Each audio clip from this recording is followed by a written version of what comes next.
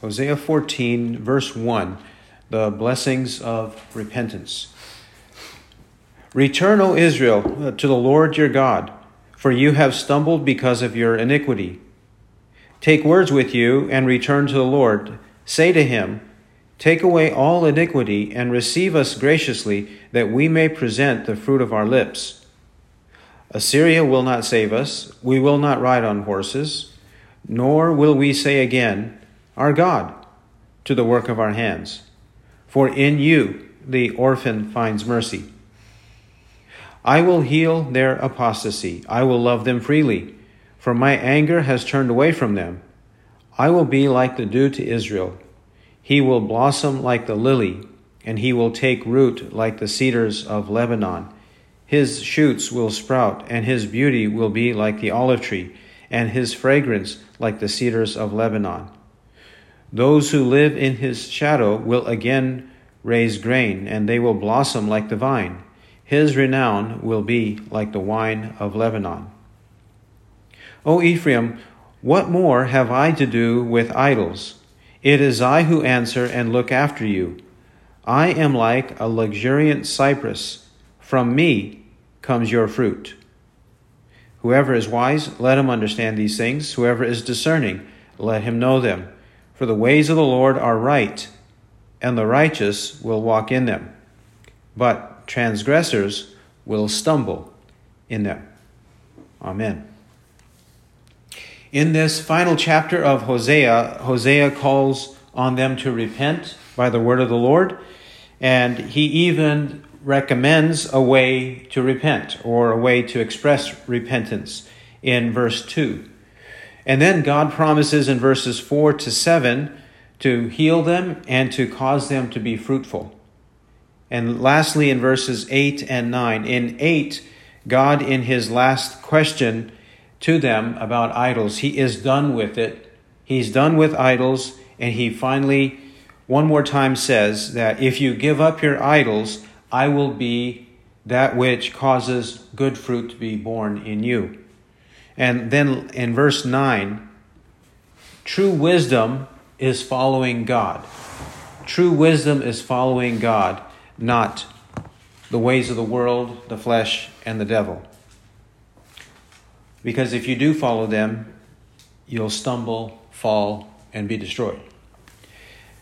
Verse 1, return, O Israel, to the Lord your God, for you have stumbled because of your iniquity. He expresses repentance by this word return, which is also mentioned again in verse 2. Take words with you and return to the Lord. We shouldn't be confused by the word return. Return doesn't mean that they were once secure and fine and saved, then they departed, and then they came back. Don't let the etymology of the word, if you break it up, re and turn, confuse you. It's the same with the word repent.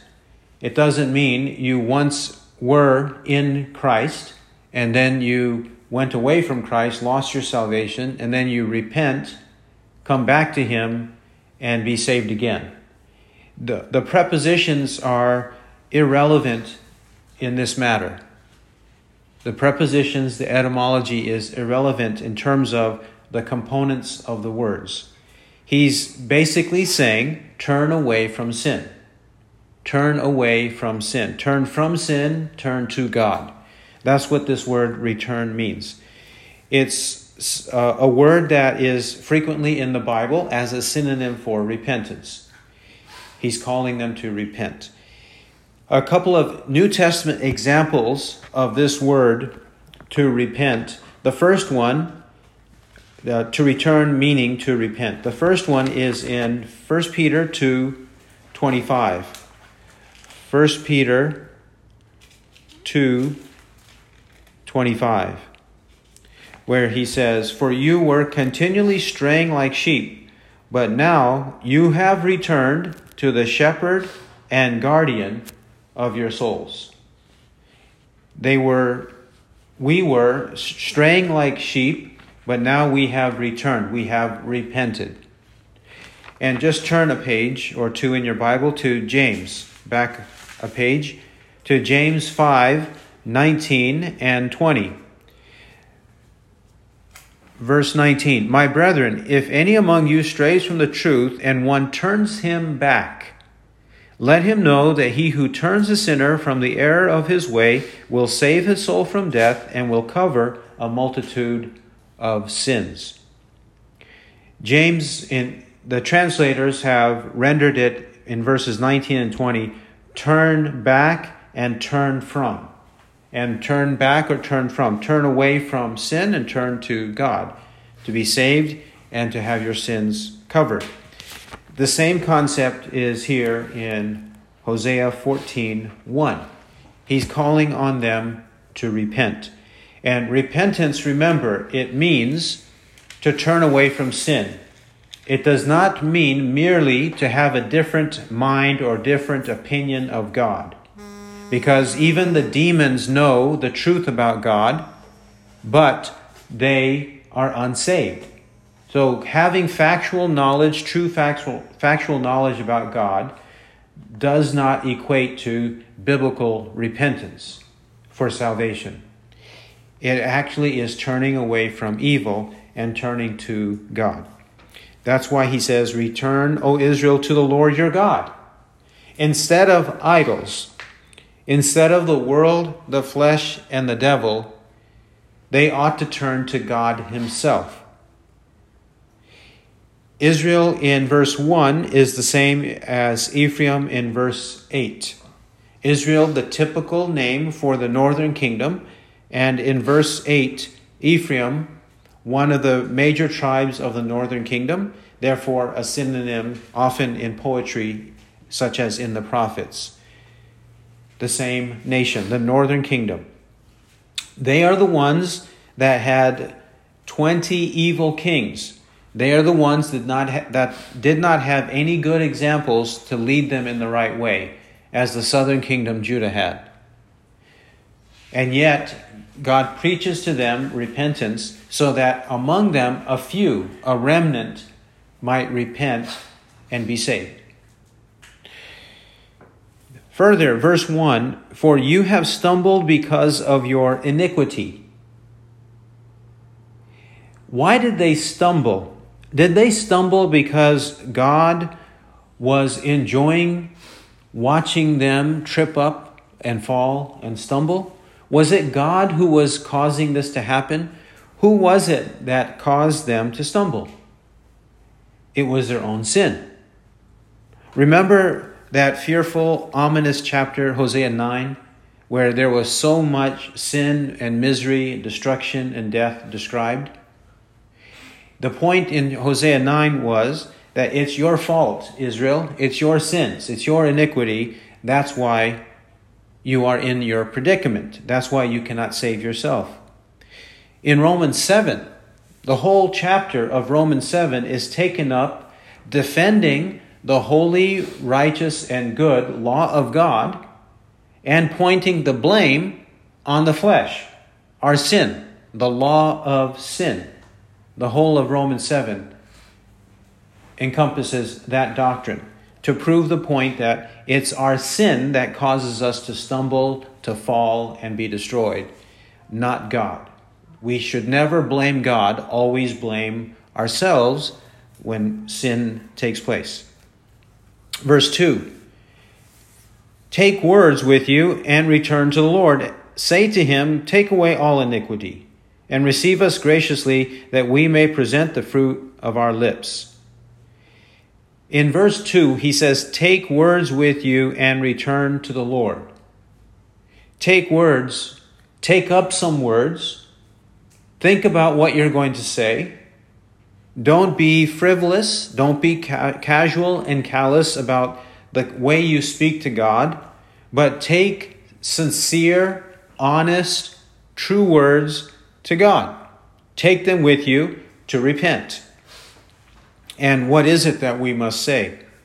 Take away all iniquity, receive us graciously, that we may present the fruit of our lips. It's necessary for us to plead with God to remove our sins. That's why he says, take away all iniquity. Or we are to say, take away all iniquity. If we have our iniquities taken away, then God receives us graciously. Isn't that what we just read in James 5:19 and 20? Save his soul from death and will cover a multitude of sins. The sins are covered, or the sins are taken away. John 1:29, behold the Lamb of God who takes away the sin of the world. The Lamb of God takes away the sin of the world. It's only in God, God in Christ, who can take away our sins. A good example of taking away sins or pleading with God to be merciful is Luke 18. Luke 18, 9 to 14. Luke 18, verse 9 to 14. And he also told this parable to certain ones who trusted in themselves that they were righteous and viewed others with contempt. 2 men went up into the temple to pray, one a Pharisee and the other a tax collector. The Pharisee stood and was praying thus to himself, God, I thank you that I am not like other people, swindlers, unjust, adulterers, or even like this tax collector. I fast twice a week, I pay tithes of all that I get. But the tax collector, standing some distance away, was even unwilling to lift up his eyes to heaven, but was beating his breast and saying, God, be merciful to me, the sinner. I tell you, this man went down to his house justified rather than the other. For everyone who exalts himself shall be humbled, but he who humbles himself shall be exalted. The tax collector kept his head down, beat his breast, and said, God, be merciful to me, the sinner. The same in Hosea 14:2. Take away all iniquity and receive us graciously. We plead with God for his grace. And what is the purpose, or what is the result, after we have asked God, pled with him to take away our sins? It says that we may present the fruit of our lips. That we may present the fruit of our lips. What does he mean by that? It says literally, you may have a footnote in your Bible that says, our lips as bulls. Bulls, B-U-L-L-S, the animal. Our lips as bulls. Why would the prayer include this? What is this prayer? It's saying, just as an animal is sacrificed, like a bull is sacrificed, may the praise or thanksgiving of our lips be the sacrifice that results from you washing away our sins. We come to you in thankfulness that you have taken away our sins. Just like an animal is offered, may we offer our lips as though it were an animal, and may you accept what we say. Hebrews 13, 15, and 16. Hebrews 13, 15, and 16 says the following. Through him then, let us continually offer up a sacrifice of praise to God. That is, the fruit of lips that gives thanks to his name. And do not neglect doing good and sharing, for with such sacrifices God is pleased. In verse 15, sacrifice of praise to God, that is, the fruit of lips that give thanks to his name. And then the sacrifices of good deeds in verse 16. The sacrifice first of the lips, and then the sacrifice of the life in good deeds toward one another. That's the kind of sacrifice God wants. Hosea is preaching the same. One place where verse 2 is a full chapter is Psalm 51. Psalm 51. Let's find elements of Psalm 51 that we find right here in Hosea 14:2.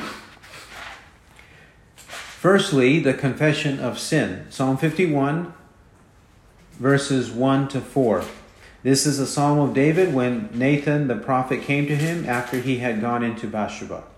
His sins of adultery, murder, deceit. Be gracious to me, O God, according to your loving kindness, according to the greatness of your compassion. Blot out my transgressions. Wash me thoroughly from my iniquity and cleanse me from my sin. For I know my transgressions, and my sin is ever before me. Against you, you only, I have sinned and done what is evil in your sight, so that you are justified when you speak and blameless when you judge. There we have the confession, the first part of Hosea 14:2.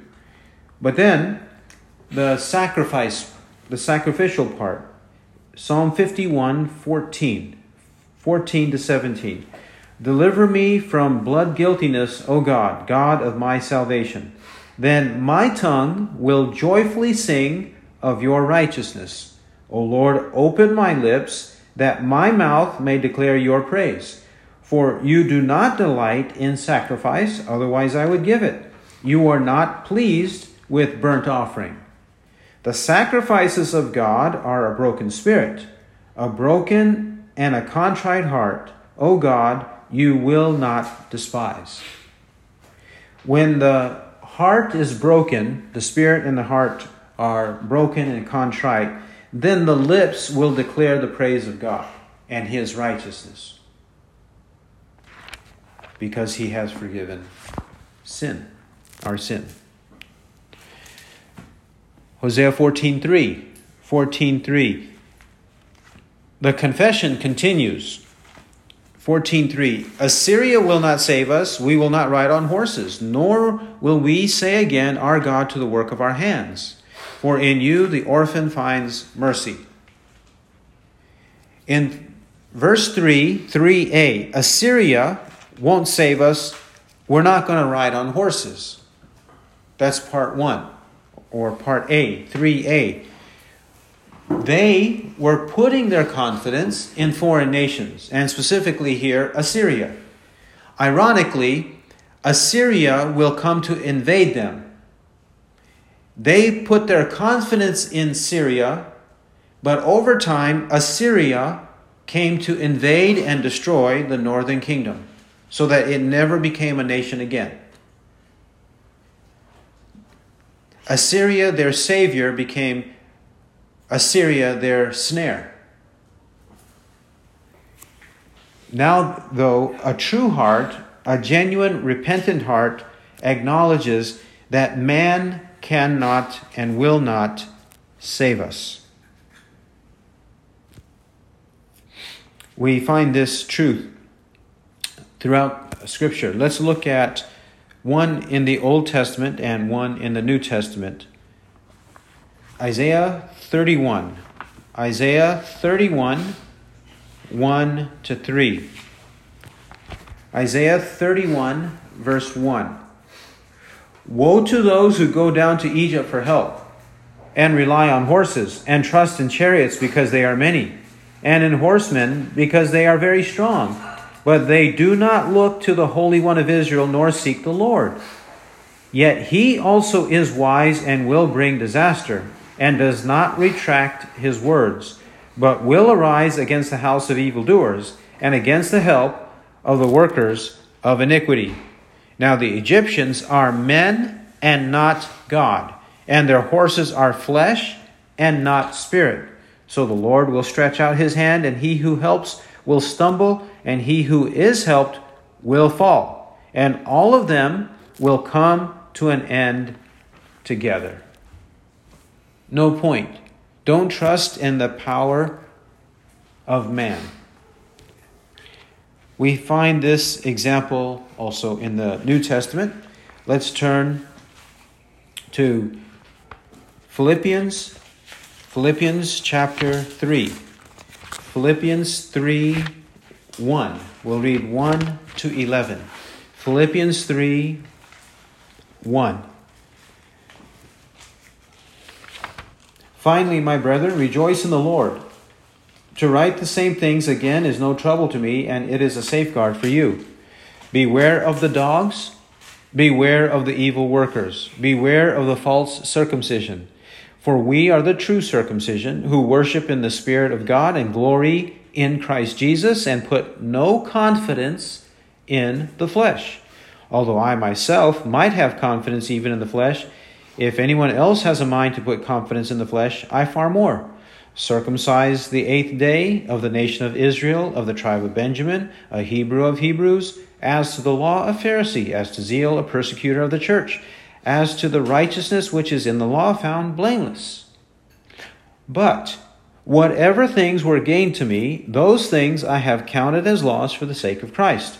More than that, I count all things to be loss in view of the surpassing value of knowing Christ Jesus my Lord, for whom I have suffered the loss of all things, and count them but rubbish, in order that I may gain Christ, and may be found in him, not having a righteousness of my own derived from the law, but that which is through faith in Christ, the righteousness which comes from God on the basis of faith, that I may know him, and the power of his resurrection, and the fellowship of his sufferings, being conformed to his death, in order that I may attain to the resurrection from the dead.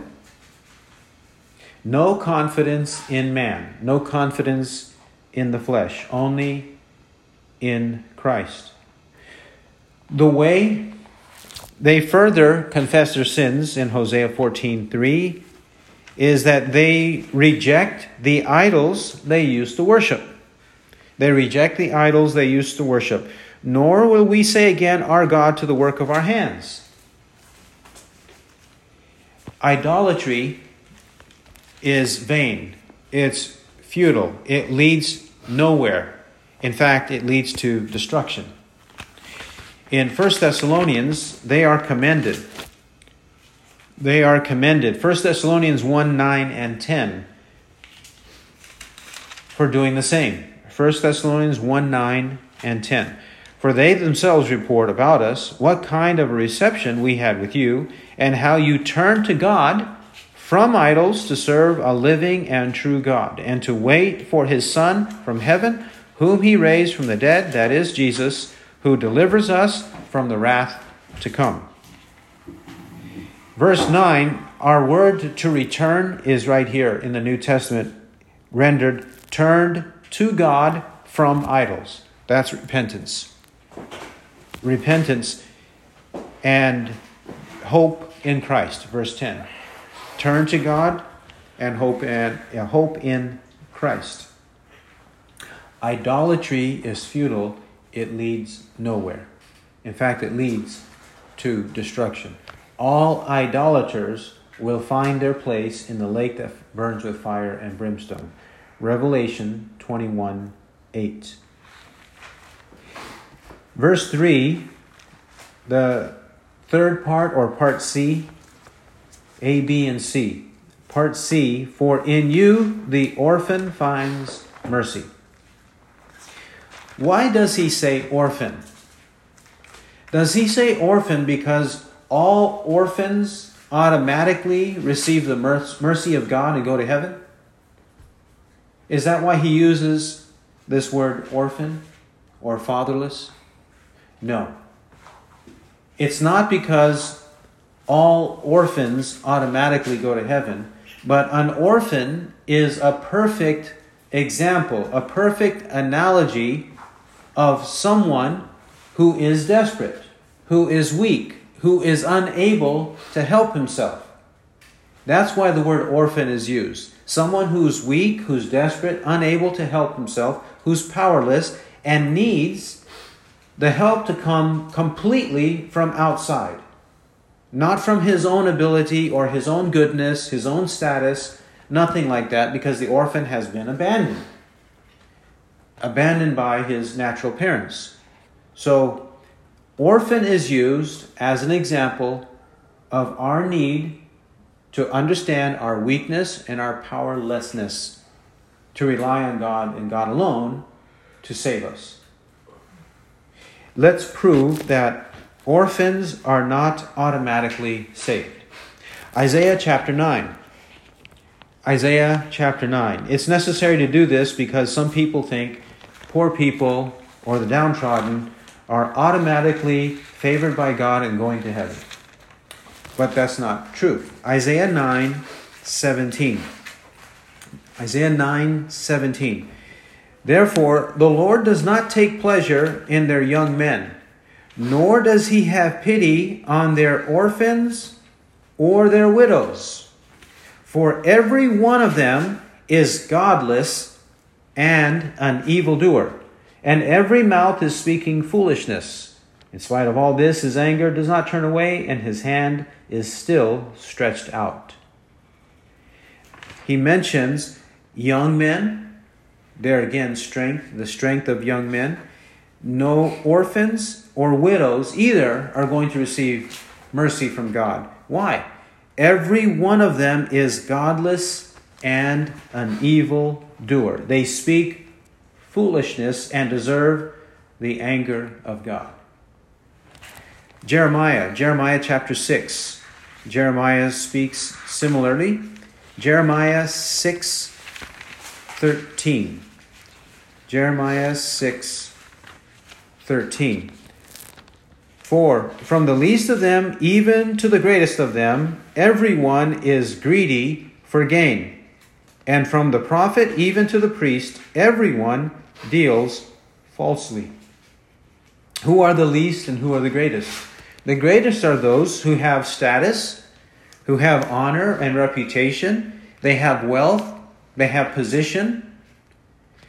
And the least would refer to the common people, especially the poorest of the common people, who don't have money, who have no status, no name, nothing.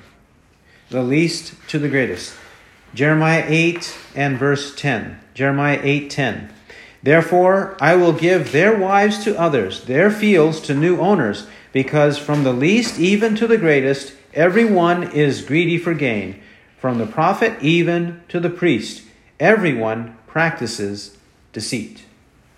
The least to the greatest are all worthless. All sinners, that's why. But if we have a contrite heart, if we have a contrite spirit, then we are received by God. That's what he means by orphan. He means a contrite person who is like an orphan. And sometimes they are orphans themselves, but not always. He means those who have a contrite heart. Examples. Isaiah 57. Isaiah 57:15. Isaiah 57:15. For thus says the high and exalted one who lives forever, whose name is holy. I dwell on a high and holy place, and also with the contrite and lowly of spirit, in order to revive the spirit of the lowly and to revive the heart of the contrite. He says there, with the contrite and lowly of spirit, in order to revive the spirit of the lowly, to revive the heart of the contrite.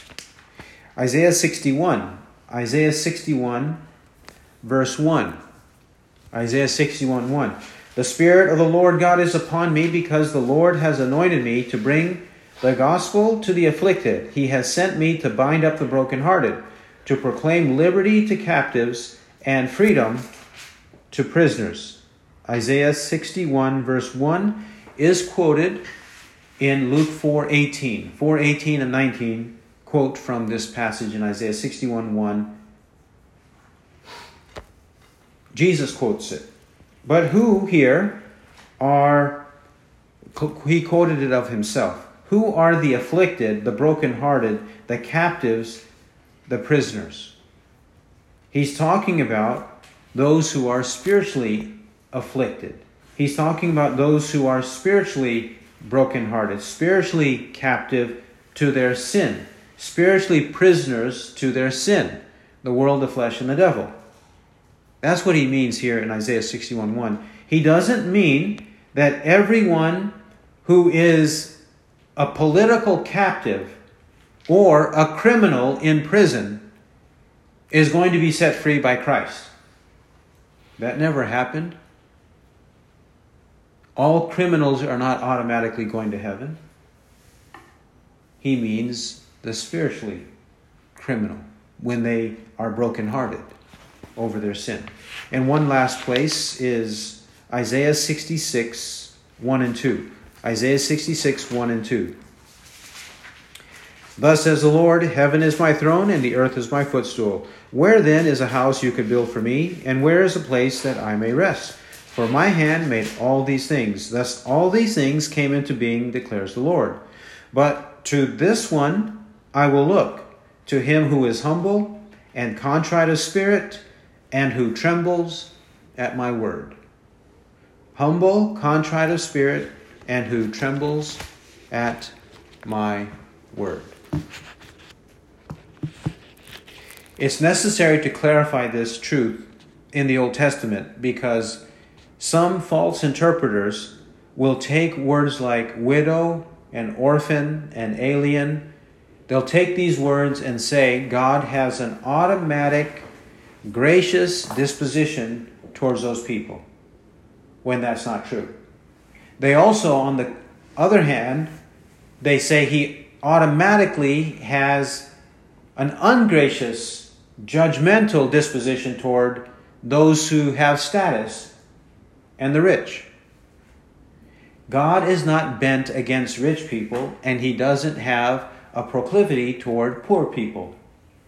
There are a few believers among the rich and a few believers among the poor.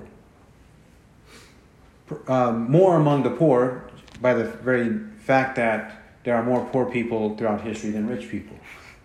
But so there are a lot of poor believers in terms of economic poverty. That is true. But in terms of the number of poor people and how many of them are saved, it's a few in percentage, even among the poor. Then let's read about the grace of God.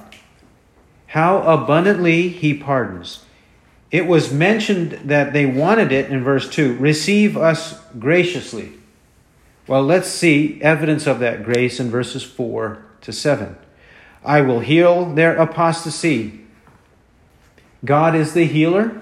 They have apostatized. Apostasy means to fall away. They had some initial embrace of God, and then they walked away. The initial embrace was a fake one. It was false. It was fickle and phony. But God says he's going to heal that. He says, I will love them freely. To love freely means to love abundantly, generously. He's going to shower blessings on them. That's how much he will love them. He'll turn away his anger from them. Why? Because they repent. His anger turns away when they repent. Verse 5, he will be like dew to Israel. The morning dew is very necessary and refreshing to the grass and to the flowers, such as the lily. They need the morning dew. And God says, I'm going to be like that to Israel, so that just like a flower blossoms because of the dew, I'm going to make Israel blossom. Then Israel will take root. Verse 6, he will shoot, his shoots will sprout. His beauty will be like the olive tree, his fragrance like the cedars of Lebanon. Others will come to him, verse 7. Those who live in his shadow will again raise grain. They will blossom like the vine. His renown will be like the wine of Lebanon. These analogies are analogies of fruitfulness and abundance, a great harvest, and a beneficial harvest to those harvesters, to the reapers. He's describing the way of the righteous, which is abundant spiritual fruit. Abundant spiritual fruit. Firstly, on the forgiveness of sins. On the forgiveness of sins. Let's go to Micah 7. Micah 7, verse 18. 18 to 20. Micah 7, 18. Who is a God like you, who pardons iniquity and passes over the rebellious act of the remnant of his possession? He does not retain his anger forever, because he delights in unchanging love. He will again have compassion on us. He will tread our iniquities underfoot. Yes, you will cast all our iniquities, or all our sins, into the depths of the sea. You will give truth to Jacob and unchanging love to Abraham, which you swore to our forefathers from the days of old. The same terminology is here. Iniquity is forgiven, anger is removed, unchanging love, compassion. He gets rid of our sins as though he threw them into the depths of the ocean. Truth and love he gives to us as he promised. Psalm 103. Psalm 103, 6 to 14. Psalm 103, verse 6. The Lord performs righteous deeds and judgments for all who are oppressed. He made known his ways to Moses, his acts to the sons of Israel. The Lord is compassionate and gracious, slow to anger, and abounding in loving kindness. He will not always strive with us, nor will he keep his anger forever. He has not dealt with us according to our sins, nor rewarded us according to our iniquities. For as high as the heavens are above the earth, so great is his loving kindness toward those who fear him. As far as the east is from the west, so far has he removed our transgressions from us. Just as a father has compassion on his children, so the Lord has compassion on those who fear him. For he himself knows our frame. He is mindful that we are but dust. And as we read from James 5, James said, Brethren, my brethren, if any among you strays from the truth, and one turns him back, let him know that he who turns a sinner from the error of his way will save his soul from death and will cover a multitude of sins. The soul is saved from death, and a multitude of sins is covered or forgiven. The fruit that is often a description of a true believer. If there's a good root, there will be true fruit. Even Hosea uses the expression root. Take root, verse 5, take root like the cedars of Lebanon. So, if there is a good root, there will be true fruit, like the fruit of the Spirit. Galatians 5:22-23. Love, joy, peace, patience, kindness, goodness, faithfulness, gentleness, self-control. Against such things there is no law. Christ our Lord also taught that there must be true fruit. There must be enduring fruit in a believer, in a true believer. If it is unenduring, if it's temporary, it's no good. It means that there is a bad root and rotten fruit. Our example is taken from Luke 8. Christ describes this in Luke chapter 8. Let's pick it up when he explains. We'll pick it up at verse 9 to 15. Luke 8, 9 to 15. He begins announcing the parable or explaining it in verse 4, but the interpretation begins at verse 9. And his disciples began questioning him as to what this parable might be. And he said, To you it is granted to know the mysteries of the kingdom of God, but to the rest it is in parables, in order that, seeing they may not see, and hearing they may not understand. Now the parable is this. The seed is the word of God, and those beside the road are those who have heard.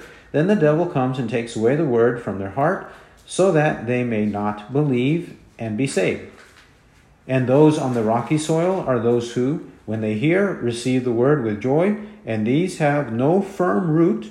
They believe for a while, and in time of temptation fall away. And the seed which fell among the thorns, these are the ones who have heard, and as they go on their way, they are choked with worries and riches and pleasures of this life, and bring no fruit to maturity. And the seed in the good ground, these are the ones who have heard the word in an honest and good heart, and hold it fast, and bear fruit with perseverance. The key words. This parable is apt to being misunderstood. We have to believe that the first three soils are unfruitful, worthless soils. They are not true believers. They never were believers. It says in verse 12, the first one, not believe and be saved. They don't believe and they're not saved. Verse 13, the rocky soil says, no firm root. They believe for a while. And then when temptation comes, they fall away. Apostasy. To fall away is another phrase for apostasy. Verse 14, it says, they bring no fruit to maturity. No fruit to maturity. The only fruit is in 15, because it's fruit with perseverance. He says, they receive it in an honest and good heart. Hold it fast, bear fruit with perseverance. Those words are unique to the fourth soil, the good heart. And this is what God promises to happen to the repentant. They will bring forth fruit in keeping with repentance. Verse 8, Hosea 14:8. O Ephraim, what more have I to do with idols? It is I who answer and look after you. I am like a luxuriant cypress. From me comes your fruit. God, he pleads with them, expressing that he is done, he is disgusted, he has nothing to do with idols, and they must realize that their only source of blessing is God himself.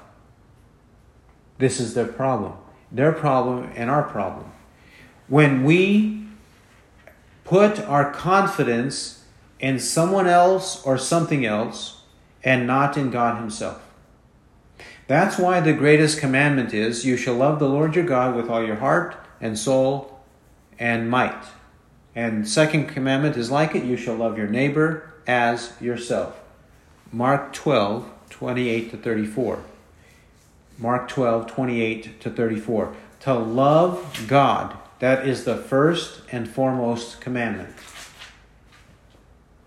If we have that in view every day, we're on the right track. It's the obvious first and greatest commandment. When that scholar, the scribe, came and asked Christ that question, and Christ answered, the scholar, the scribe, agreed with Christ. He agreed with Christ that that was the greatest commandment. It was obvious among the Jews that that was the greatest commandment.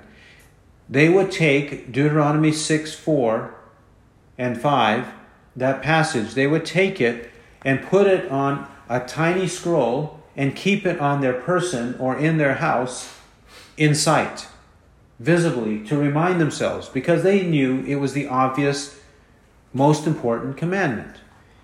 Actually, Hosea 14:8 reminds us of that. What more have I to do with idols? It is I who answer and look after you. We should love God because he's the only source of our blessing. Our only goodness comes from him. James 1:17. Every good thing and every perfect gift comes from above, coming down from the Father of lights, with whom there is no variation or shifting shadow. Verse 9. This is actually an uncommon way to end a book. He ends it with a question and then a statement. Kind of a question. Whoever is wise, let him understand these things. Whoever is discerning, let him know them. If we're going to claim any wisdom or discernment, we must know what God says. Contrary to the world. We must know what God says if we're going to claim any kind of wisdom. Jeremiah 9:23 to 24. Jeremiah 9:23 to 24. Thus says the Lord, let not a wise man boast of his wisdom, and let not the mighty man boast of his might. Let not a rich man boast of his riches, but let him who boasts boast of this, that he understands and knows me, that I am the Lord who exercises loving kindness, justice, and righteousness on earth. For I delight in these things, declares the Lord. James 3:13. James 3:13 to 18. James 3:13. Who among you is wise and understanding? Let him show by his good behavior his deeds in the gentleness of wisdom. But if you have bitter jealousy and selfish ambition in your heart, do not be arrogant and so lie against the truth. This wisdom is not that which comes down from above, but is earthly, natural, demonic. For where jealousy and selfish ambition exist, there is disorder and every evil thing. But the wisdom from above is first pure, then peaceable, gentle, reasonable, full of mercy and good fruits, unwavering, without hypocrisy. And the seed whose fruit is righteousness is sown in peace by those who make peace. Seems like James is echoing Hosea here in James 3. Don't believe the world, the flesh, and the devil. Believe God. That's where our only wisdom is. Then he says, Hosea 14:9, for the ways of the Lord are right, and the righteous will walk in them, but transgressors will stumble in them. God's ways are right. He makes the assertion. The believer, the true believer, will say amen to that. The true believer will not doubt it. The true believer understands that whatever God says is right, it's good, it's perfect, it's pure, there's no fault in it, it's unblameable. They will have their confidence in God's word. The true believer. We read in Psalm 12, verse 6. Psalm 12, 6. The words of the Lord are pure words, as silver tried in a furnace on the earth, refined 7 times. The words of the Lord are pure words, like silver refined 7 times.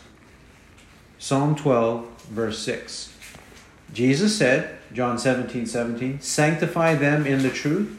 Your word is truth. He also believed that God's ways are right. The righteous will walk in them, but transgressors will stumble in them.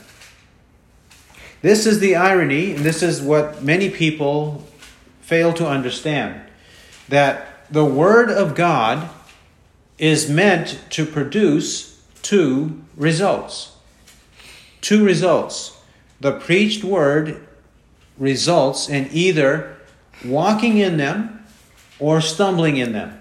Either walking or stumbling. The righteous, the believers, the elect, the sheep, they will walk in them. But the goats, the reprobate, the unbelieving, the wicked, they will stumble in them. We should not be alarmed or surprised when that happens. The Bible tells us this all the time. It tells us this all the time. Our first example is taken from 2 Corinthians 2, 14 to 17. 2 Corinthians 2, 14 to 17. But thanks be to God, who always leads us in his triumph in Christ and manifests through us the sweet aroma of the knowledge of him in every place.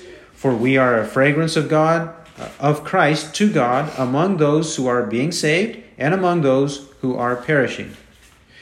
To the one, an aroma from death to death, to the other, an aroma from life to life. And who is adequate for these things? For we are not like many peddling the word of God, but as from sincerity, but as from God.